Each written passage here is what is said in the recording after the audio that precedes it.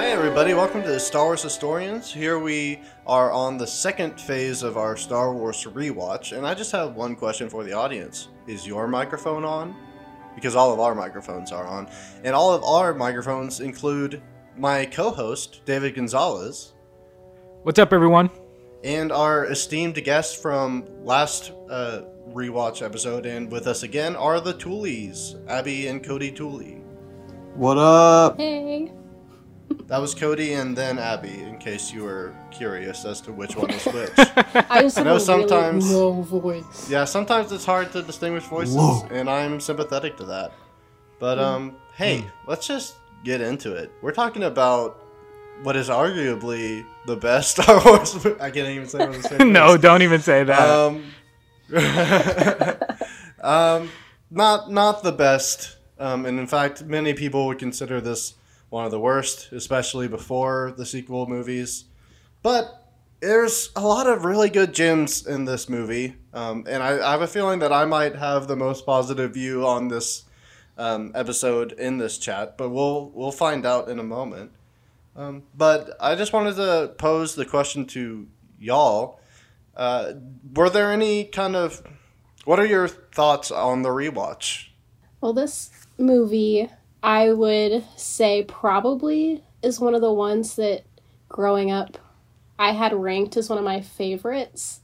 But that's mainly because, like I said last time, this was the first Star Wars I remember watching as a child was this movie, because I saw it in the movie theater. And I don't know, I just always really enjoyed the story. I think there's some really great scenes that we'll talk about that I really enjoyed.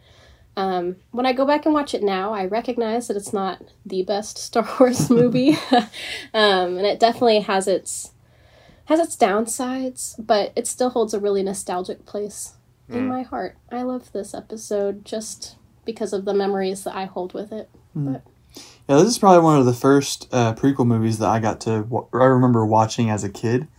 It happened to be the one that we had at the house. And so I remember watching, episode 2 over and over again.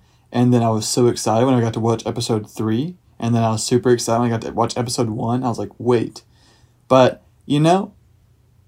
as far as like dialogue and stuff goes, like it may not be one of the best, but I think that there's a whole lot of redeeming qualities that still make it kind of a good movie. Music is probably the best, I think, out of all the episodes. And I think it sets up a lot of the plot in a way that if you'd never watched Star Wars before, it really fits into that, George Lucas formula of first episode being character introduction, and then, second episode is like plot stuff. There's a whole lot that's in there that I think makes some of the characters my favorite, even if the movie's not my favorite.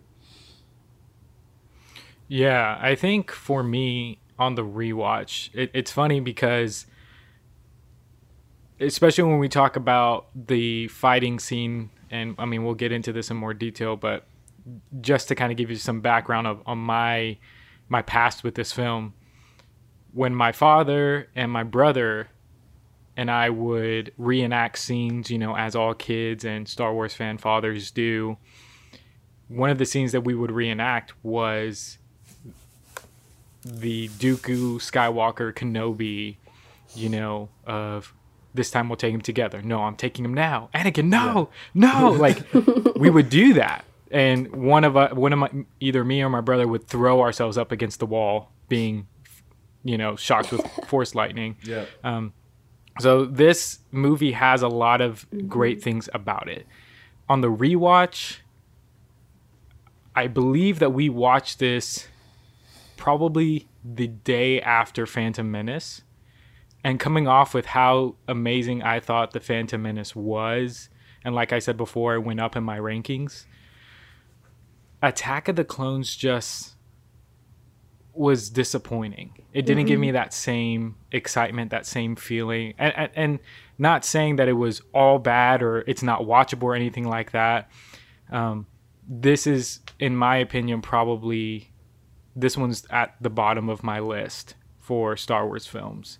And I still love them all. But the reality is, it's it doesn't move me in the same way as all the other films do more than this one.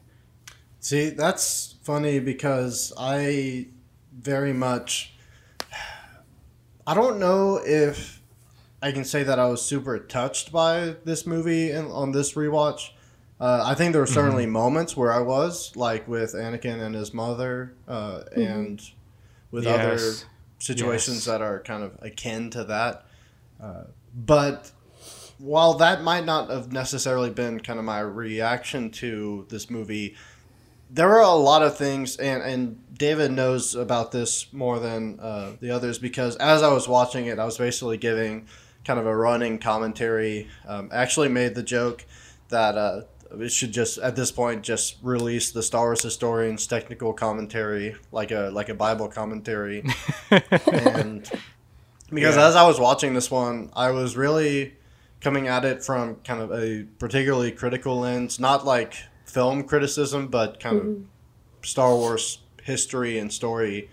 And I think that this movie just adds so much and is really, at the end of the day, kind of, it's situated in the Star Wars world so well and frames and foreshadows in such a good way that I kind of came out with a more positive view of this movie than I had whenever I came into watching it.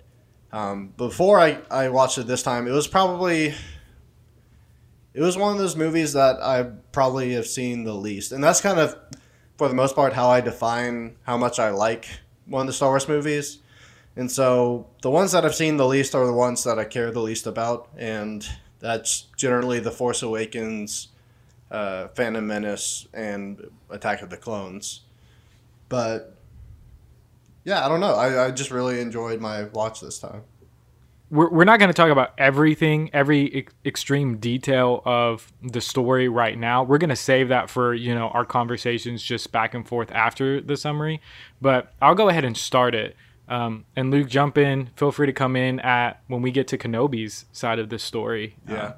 But here we go. So we learned from the opening crawl that several systems are intending to succeed from the Republic to join Count Dooku, the leader of the Separatists.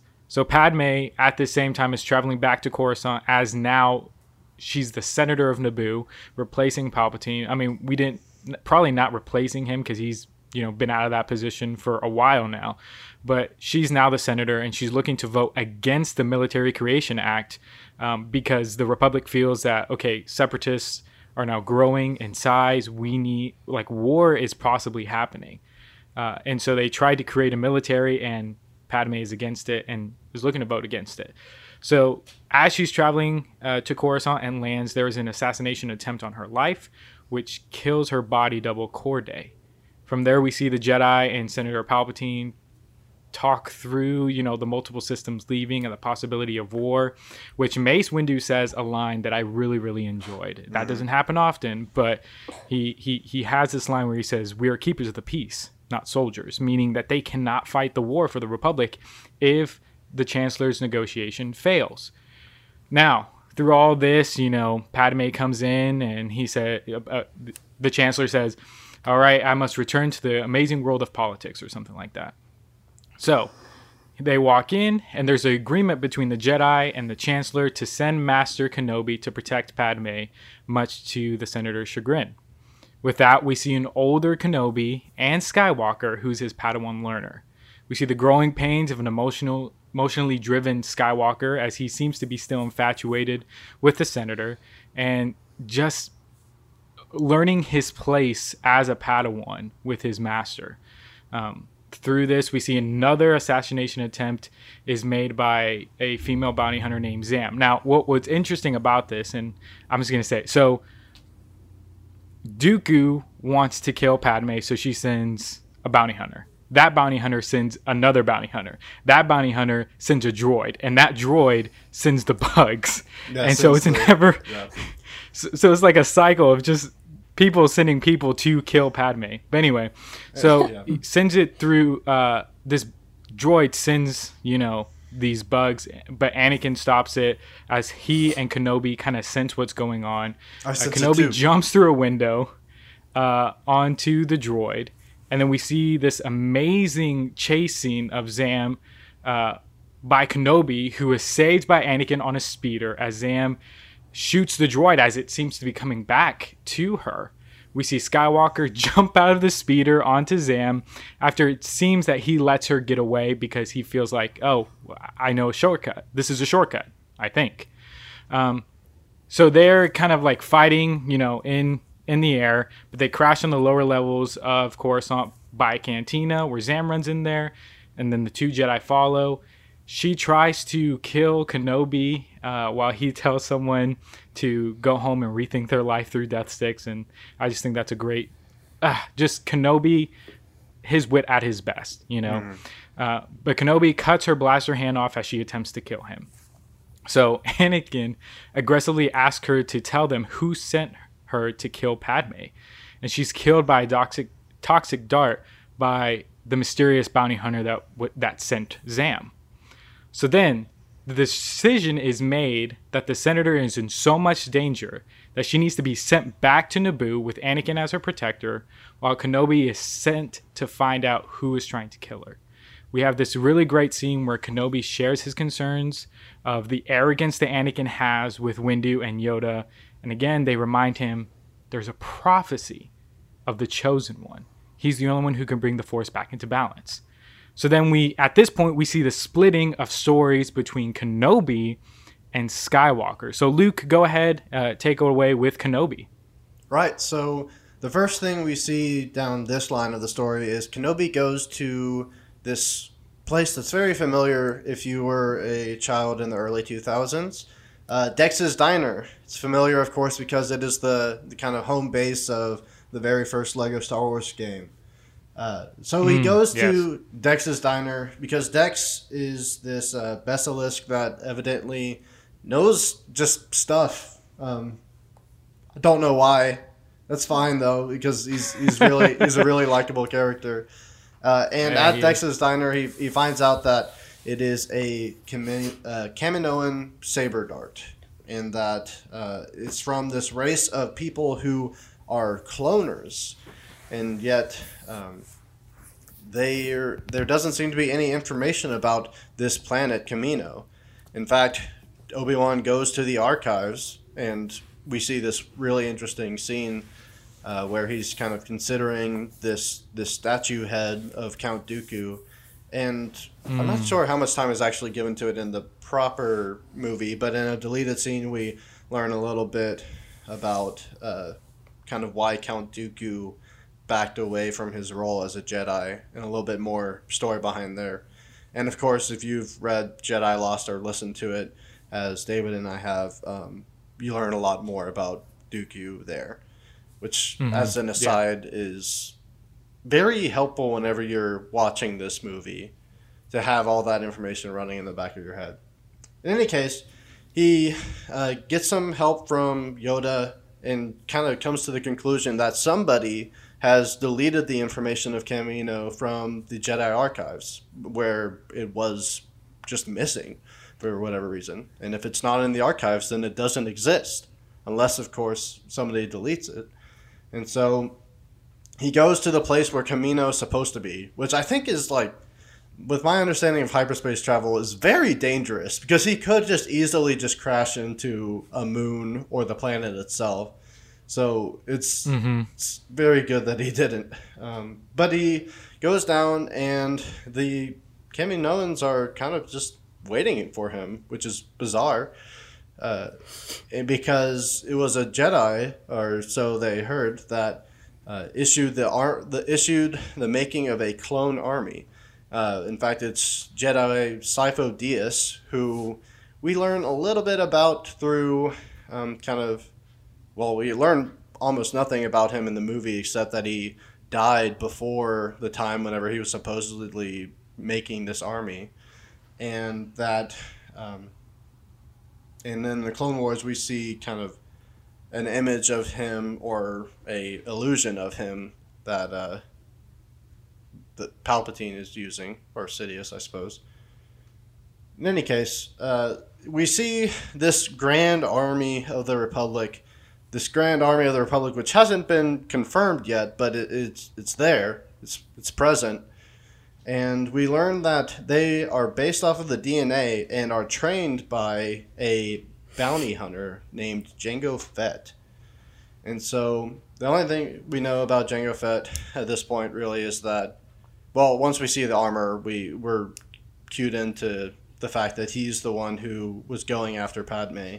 But of course, he is also Boba Fett's father, because Jango Fett only asked for the regular payment, which was sizable, and a unaltered clone to be his son. We see a lot of good little details, just kind of that are dropped in this moment. For one, I really like the tension between Jango and Obi-Wan as they're just talking, and then of course their fight scene, which is great. But we see little hints of information, such as that Jango Fett was hired by a man named Tyrannus, which we will later find out is the Sith name for Count Dooku. And as Obi-Wan is kind of headed out, he makes a call to... This is actually the first time I ever noticed this, David. I'm not sure if you had noticed it before, or Abby and Cody, but Obi-Wan tells R4 to call the old folks home, which I looked up the Wikipedia article because I thought it's like, surely these closed captions are wrong. Like, this just doesn't make sense. Apparently, old folks home is kind of a code that is used a couple of times in the Star Wars canon to refer to the Jedi Council. And so that's fun. As Kenobi kind of calls the council, they tell him to bring Fett in for questioning. And as soon as Obi-Wan gets close to Fett, Boba yells out and Jango starts shooting.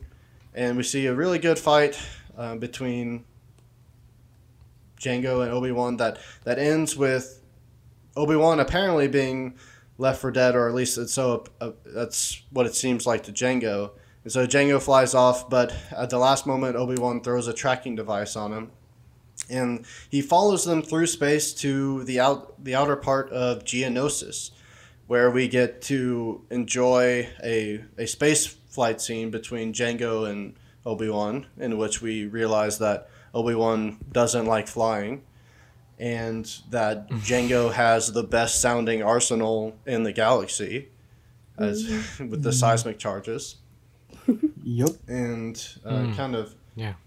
before we head to Naboo, just kind of we're left off with Obi-Wan pulling the same trick that Solo pulls in Empire Strikes Back, where he's kind of just he disappears by landing on an asteroid. Solo does it by landing on the Star Destroyer, and he fools the Fets into thinking that he's gone. But of course he isn't, and we'll see him on Geonosis in just a moment. Yeah, so at this point, we have basically the ending of that story, and then we'll come back to it here in a second. But Skywalker and Padme head to Naboo, and we see their love develop on this planet that results in a kiss by the beach, conversations in the planes, at the dinner table, and a very dimly lit living room where they profess their love, their attraction and caring for one another, but decide that it's not possible for them to be together. Anakin starts to have even more nightmares about his mother, which he had conversations about with Obi-Wan at the beginning of the film, and that he needs to take Padme with him to Tatooine so he can search for and save his mother. He finds out when they get to Tatooine that Watto sold her to Lars, who freed her and married her before she was taken by the Sand People over a month ago. Skywalker, at this point, he says, I need to find her. Like they said, she's dead, son. Accept it. But he doesn't. Skywalker tracks them down and sees his mother one last time as she dies in his arms, where we see a grief-stricken Skywalker kill not just the men, but the women and the children of the Sand People, of that specific where he was at. He blames himself, Kenobi, and he vows to never let that happen again, because he should be the most powerful Jedi ever. That is the what he's been told by Palpatine when he received the assignment for the first time. Now, in connection with this, Kenobi is he enters, this kind of droid factory place, and he finally finds the room of separatists with Count Dooku, and hears for himself the assassination plans for Padme. And when he tries to make a call back to Coruscant, he realizes he's too far out of range. Okay, well, Anakin is on Naboo. I'll contact him so he can contact the Republic. Well, at that point, he's dumbfounded because they're not on Naboo. They're on Tatooine. What the blazes is he doing there? Yes. But he eventually just says, okay, well, I'll call there. And as he's doing that, he is captured by some... Alicia calls them master destroyers, is what she calls them. But they're captured, which that frequency is sent by Anakin to the Republic. They tell him to stay where he is and protect the senator while they go rescue Kenobi. To where Padme says, no, we're not going to do that. I'm going to go save Obi-Wan. I guess you're going to have to just come along. So they do. They head to Geonosis. But with that, we have this probably one of the best scenes in this film right now, where Dooku goes to Kenobi as Kenobi is just kind of like hanging there. And just Christopher Lee's performance as Dooku was just so good. And the conversation is that, oh, no, this is a mistake, a terrible mistake. They've gone too far. And then they start talking about Qui-Gon for a split second of, I wish he were still alive. I could really use his help right now. Because he shares a terrible truth with Kenobi, and that's a Sith Lord named Darth Sidious who controls the Republic. He's controlling the Republic. And he asks for Kenobi to join him. And together they will destroy the Sith. Which Kenobi doesn't accept, and then Dooku says they can no longer guarantee his release. He says it might be some time before I secure your release, and then the next time we see him, he's chained up in the Coliseum. Honestly, I think, and then I guess we'll kind of transition into the next part now.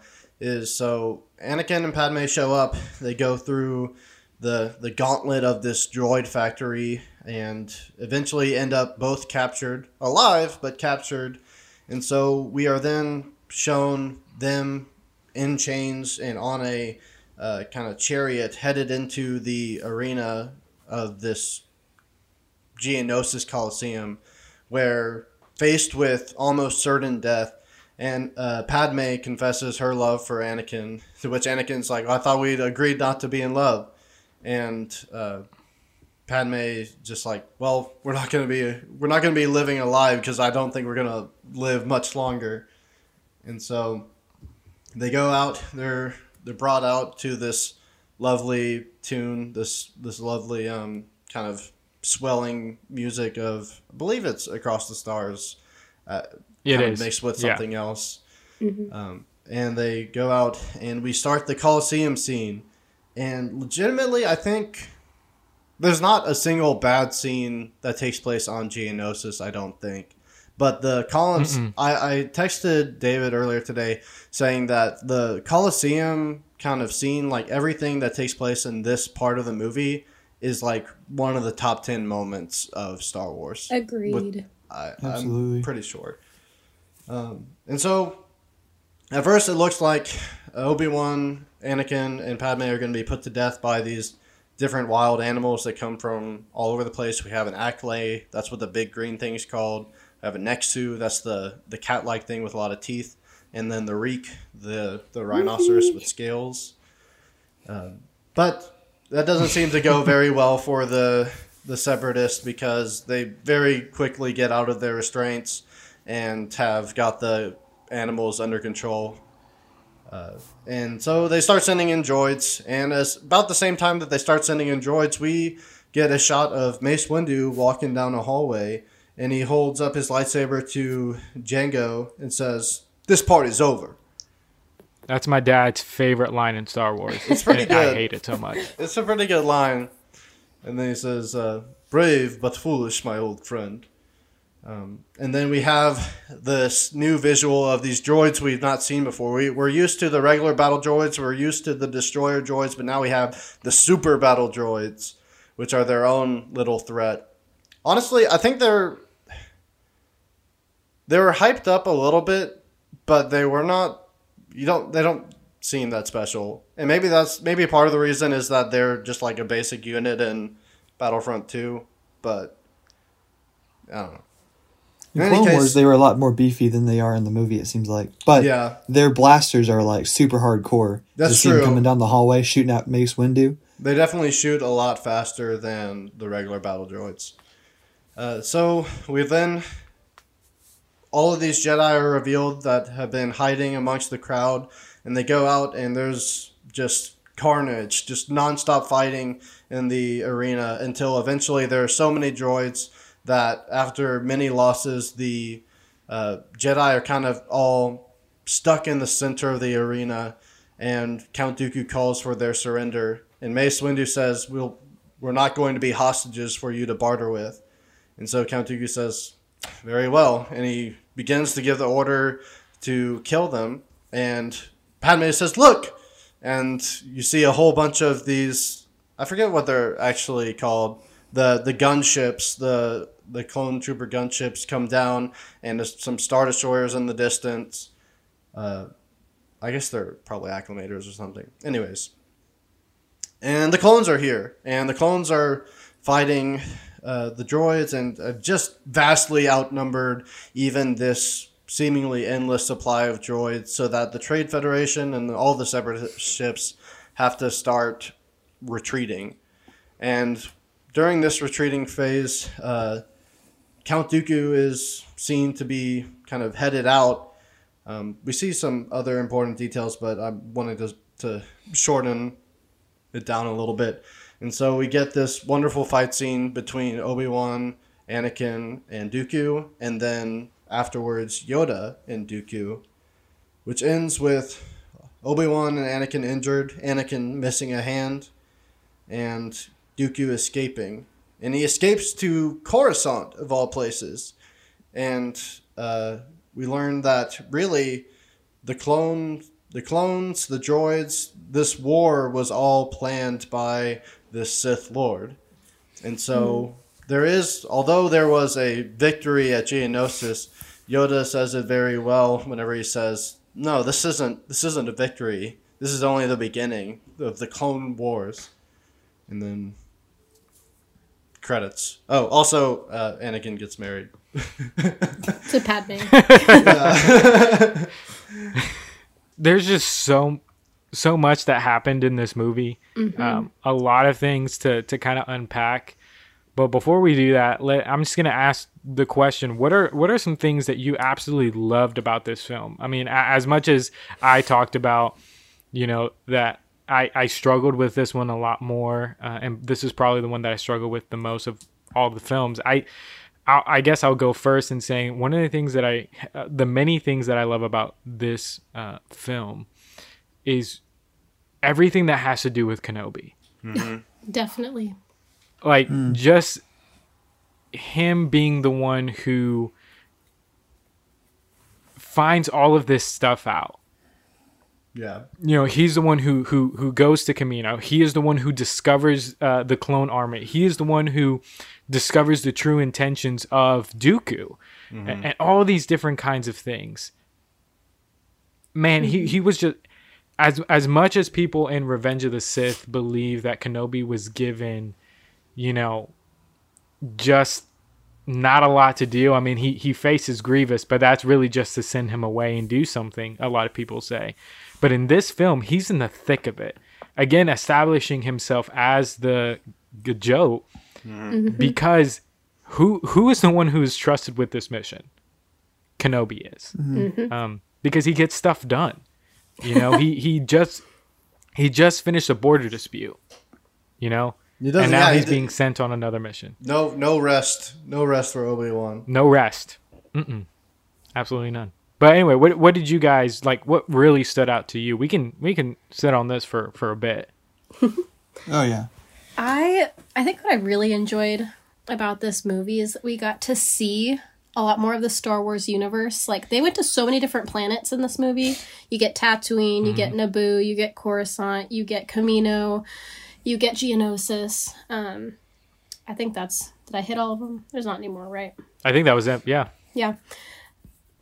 But I think I just really enjoyed it. This movie, I do feel like kept my attention pretty well for most of it. And I think you guys are right, or Luke, you're right. Like, everything that happened on Geonosis, loved it. It's all so good.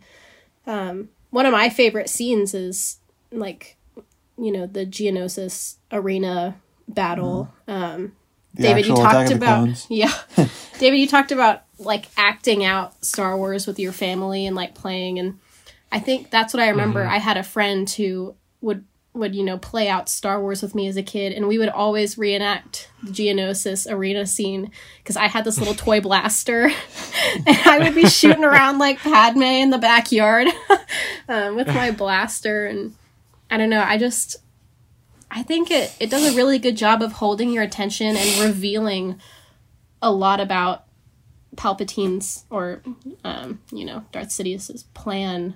Call this a diplomatic solution? Yeah. I think... No, I call it aggressive negotiations. I do really appreciate getting to see...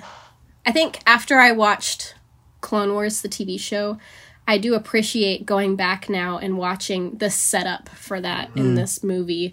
Totally. Yeah. I don't know. I think it connects everything really well. I think this movie is crucial to the Star Wars series. And even though it's... got its downsides. There are things that I don't love about it, but I think that it is a crucial movie, and I enjoy it. You know, as I've been thinking about it, I'm pretty sure the one bad thing that really just kind of sours the whole pot is the love story and like how it's portrayed. Yeah, I like the idea of the love story. I don't like how it was played out. Yeah. With the dialogue. Yeah, because the dialogue made Anakin very, like, stalker-esque, I guess you could say. Like, when she does, "Don't look at me," he's like, "Sorry, my lady." You know, or, like, just the random, like, looks and stuff. But, again, like, I think I mentioned this last episode. Palpatine, in my opinion, is the greatest villain of, like, all time. And... you just see that. Like, David mentioned the Palpatine wanted to kill Padme, so he sent Dooku, and Dooku sent Jango Fett, and Jango Fett sent Zam, and Zam sent the robot, and the robot sent... Like, past Count Dooku, who I think is a horrible Sith Lord, and, like, a horrible bad guy. How dare you? Hey, yeah, I'm standing really, by how that. dare you? I'm standing by that. He almost literally ruined the whole thing for Palpatine with Obi-Wan. He's like, what if I tell you that the entire... Yeah, it's about time. But man, Palpatine has like such an incredible like way of seeing everything, and like sets everything up that you're like you slowly, because it's I remember watching as a kid like kind of being confused as to like really what's happening, but then I realized later like, oh, Palpatine's literally in control of everything. Like Count Dooku is charismatic and he's a good sword fighter, but really, you know, he's like super secondary to the guy who's actually running everything and controlling everything.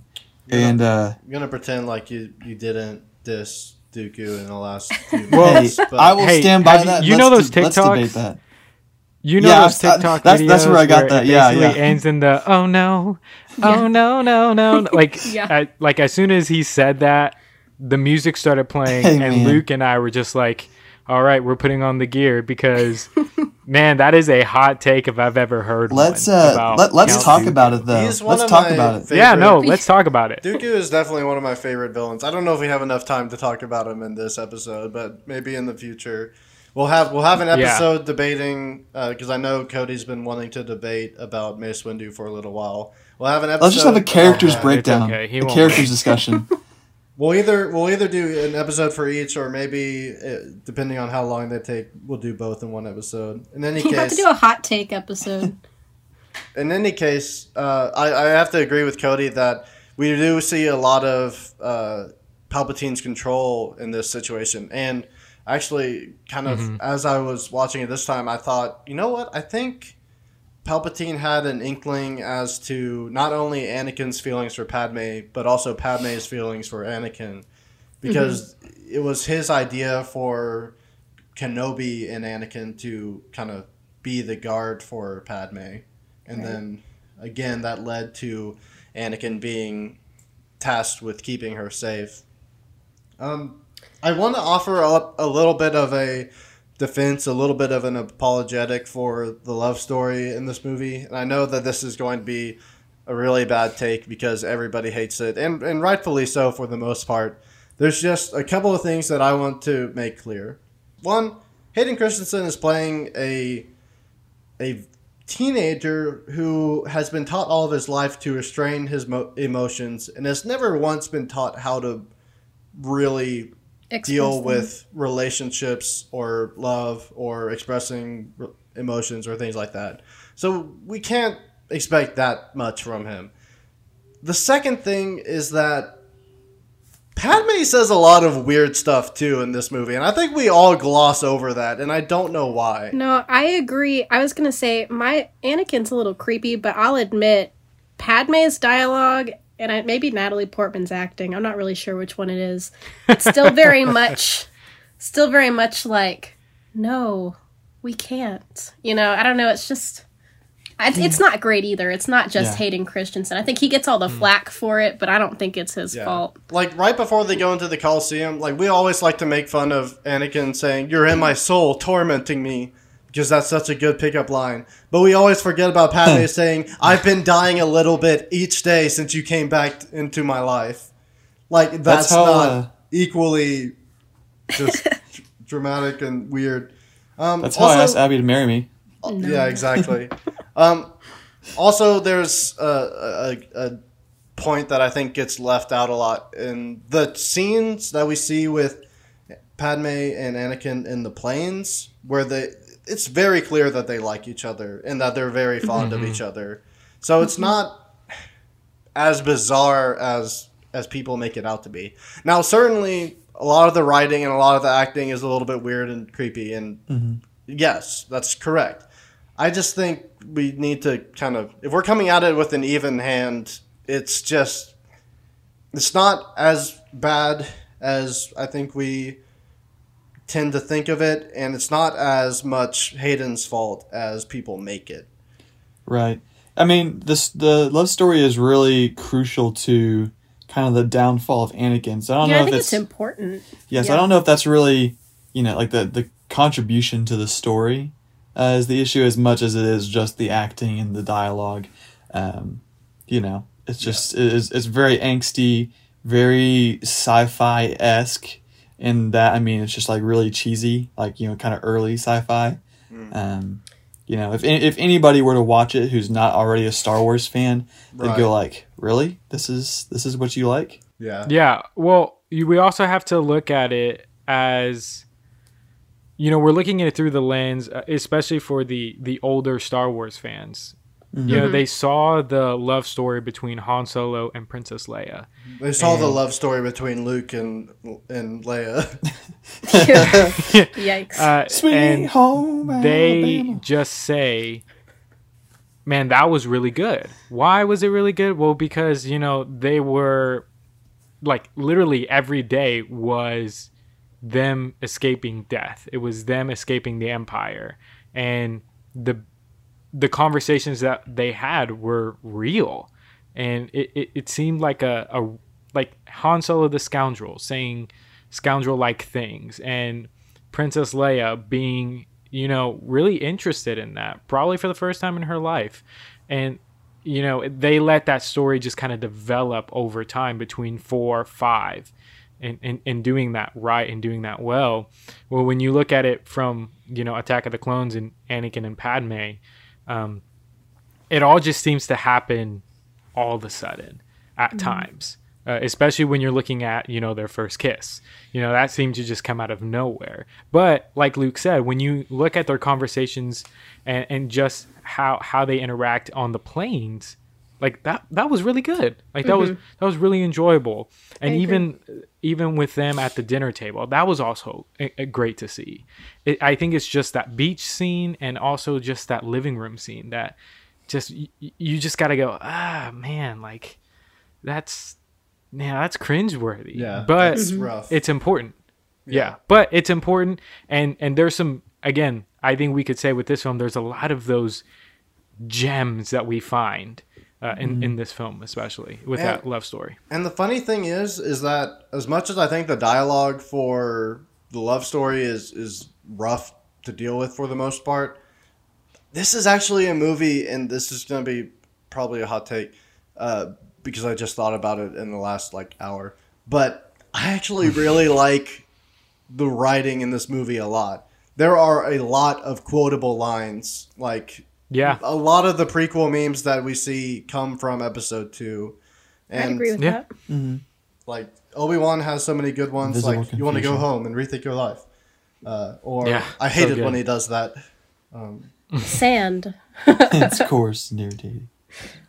Or how about, you can even quote the entire Django Kenobi conversation.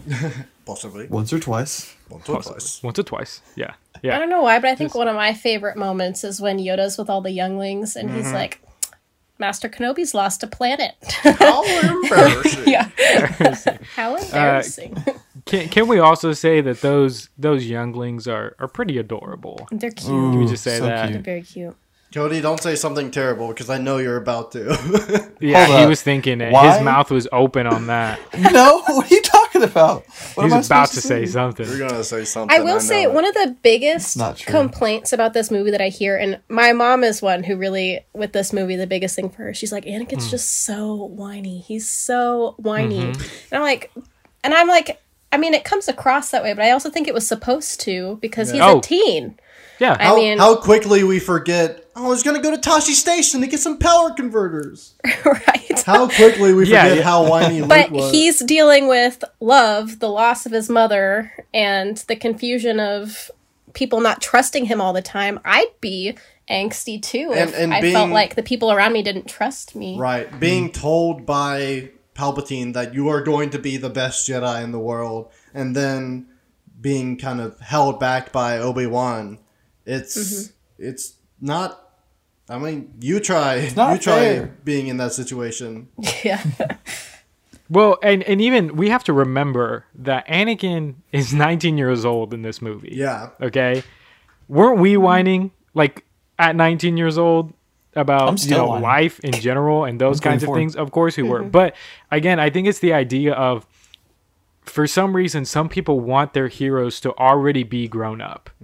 They don't really, they want them to face trials and stuff like that, but not show the immaturity as these films are willing to do in order to be real. Because Luke, he was whiny at 19 years old, and rightfully so. Like we talk, and we're going to talk about that, when we cover that episode.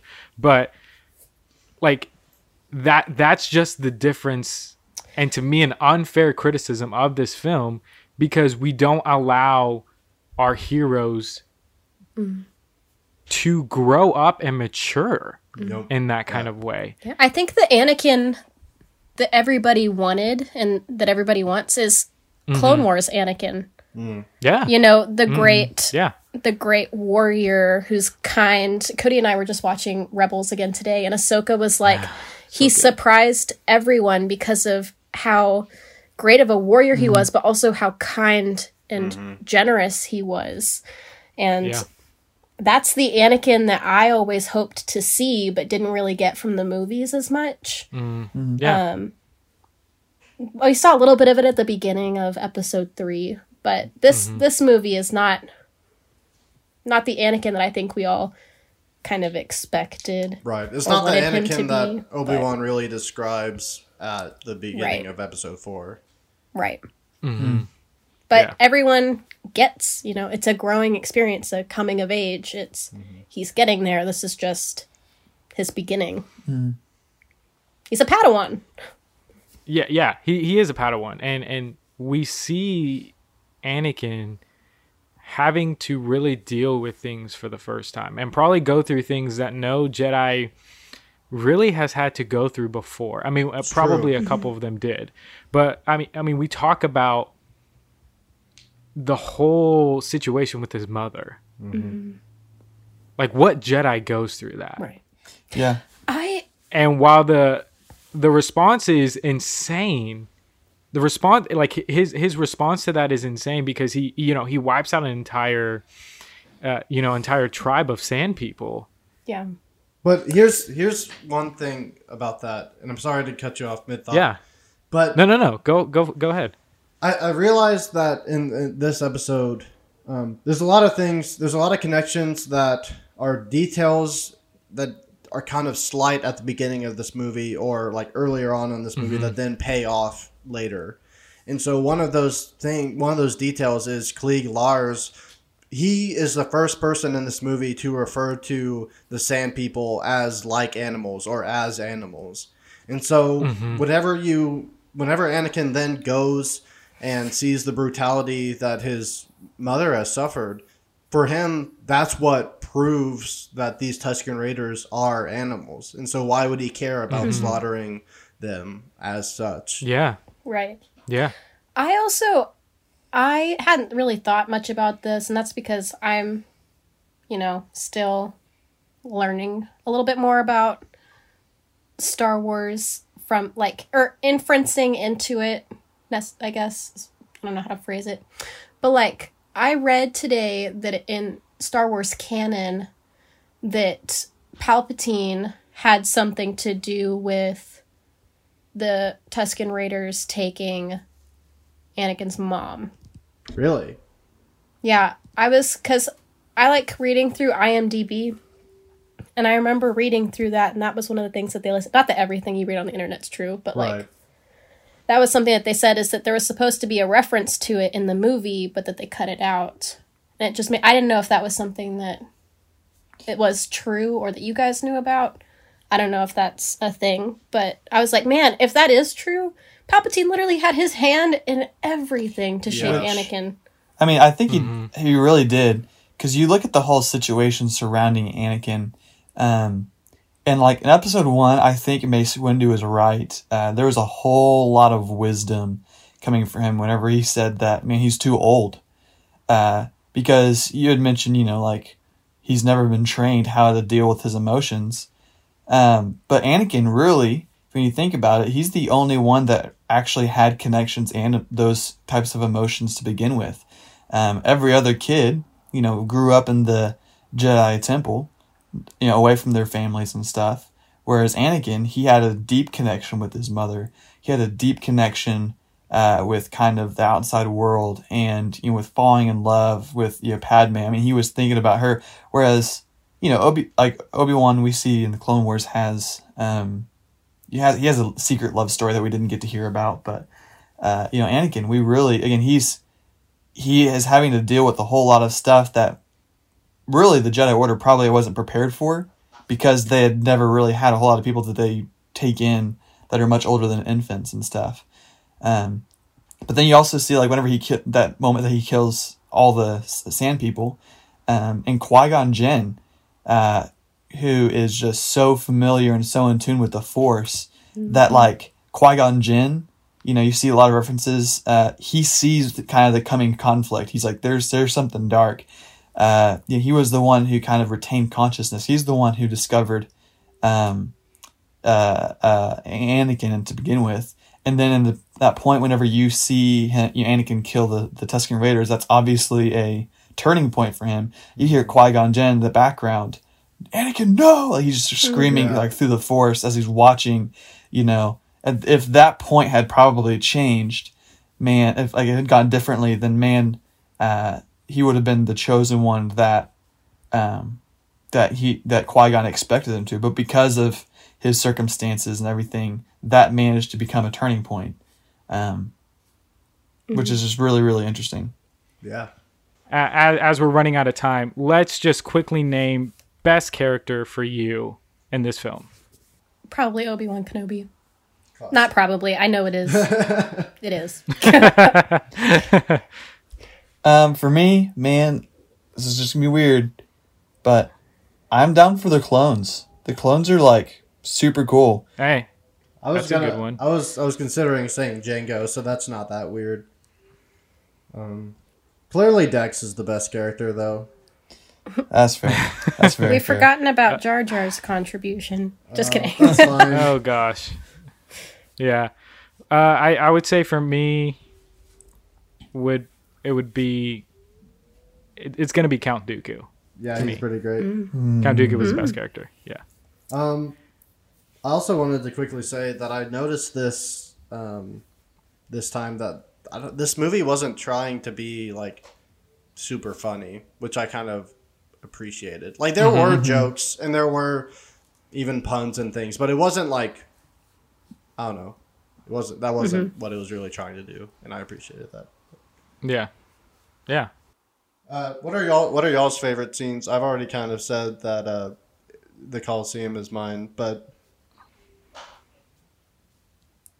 I think the actual Attack of the Clones, which the movie is named after, is probably one of my favorites. Cody. my favorite scene was whenever they looked up into the sky and Obi-Wan said, "Look, it's the Attack of the Clones." Star Wars. It's Episode 2, Star Wars Attack of the Clones. Hi, I'm Obi-Wan. Obi-Wan Star Wars. Yeah, no, I would agree. I really like when they're in the Coliseum, like the arena battle. I don't know. That whole thing's super cool.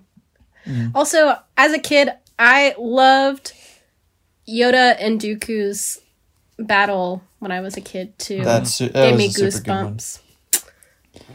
Although there's that one scene where they're like Dooku and Anakin are just kind of waving their lightsabers in front of their face. No, sometimes you not gotta. You just whoa. Sometimes you gotta. There's actually a funny TikTok that I'll send to you guys after this about that specific scene. It's hilarious. But I think my favorite scene from this was the conversation of Dooku and Kenobi. That just, man, especially after reading the books, that scene just hits differently, because the reason why Dooku tells him all that is because he wants to create mistrust and deception between the Jedi Council and the Chancellor, because they're going to look at that and says, well, he has control of the Senate, the Republic. There's really only one person that can be. And so they'll be wary of the Chancellor as the Clone Wars ensues on, which is what Dooku's point was in doing all that.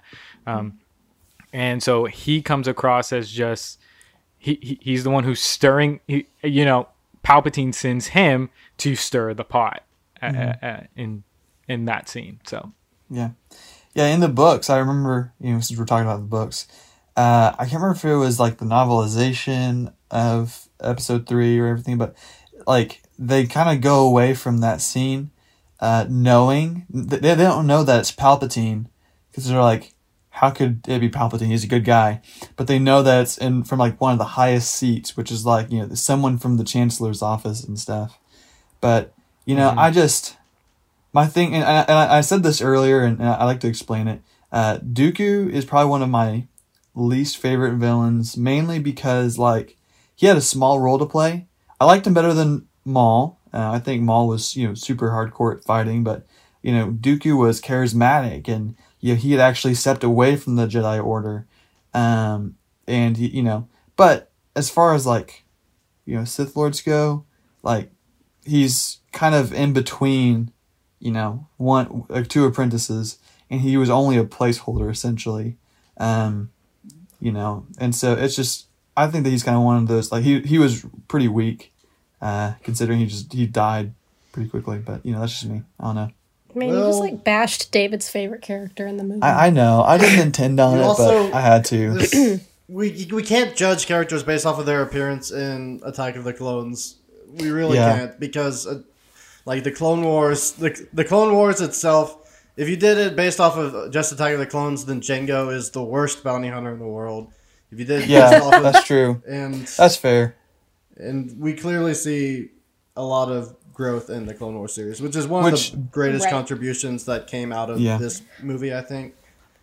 Which he trains Asajj Ventress. I mean, he has that skill of like and training Grievous.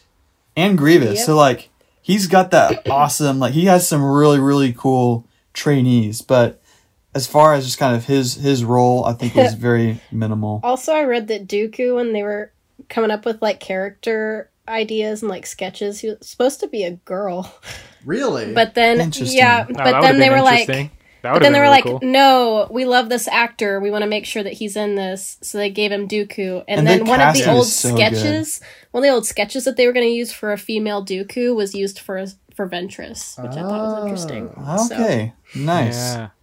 Well, So- and just one last note on Dooku. He wasn't supposed to be like every other Sith Lord. Like, he wasn't supposed to be like Darth Vader and wasn't even supposed to be like Darth Maul.